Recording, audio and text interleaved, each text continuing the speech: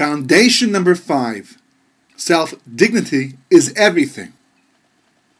Yes, people can stoop very low, but that doesn't mean that they feel good about it. They certainly don't feel proud of what they have done, and usually have a lot of regret later on. Sometimes people stoop so low for so long that they give up on themselves and live that way, but they never stop feeling bad about it inside, which is why they usually become such nasty people. Nasty people simply don't like themselves. Nice people do. Indeed, the more content someone is with himself, sincerely, the nicer and more patient he is going to be with other people. Obviously, we're not talking about narcissism, because a person becomes a narcissist specifically because, deep inside, he doesn't feel good about himself. It doesn't mean that he thinks he is handsome when really he isn't, or that she thinks she is beautiful but isn't. However, everyone knows that such beauty is only skin deep and rarely the result of our own accomplishments.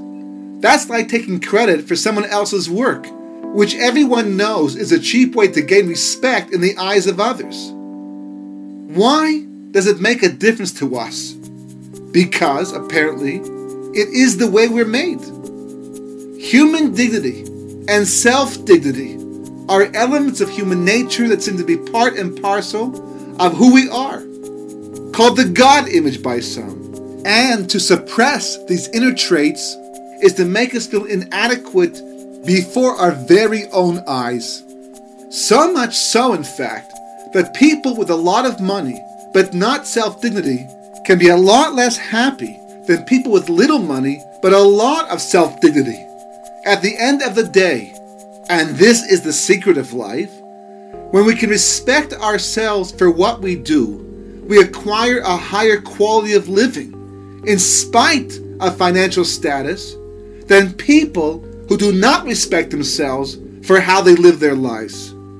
And it is not simply a matter of becoming a CEO of a large and successful company. Someone I know very well once told me, if a job is worth doing, it is worth doing well.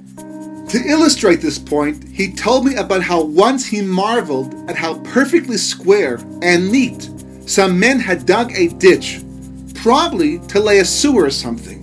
They didn't have to do it so well, he told me. After all, in a short period of time, it would be filled in anyhow, and no one graded them on how well they dug their hole. But, he told me, it was important to them because that was the job they had.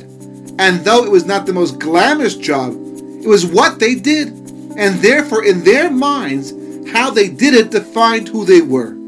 By digging the hole with pride, it revealed their own sense of self-dignity.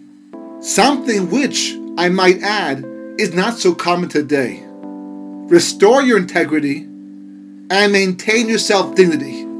You will be surprised how far it will take you in life.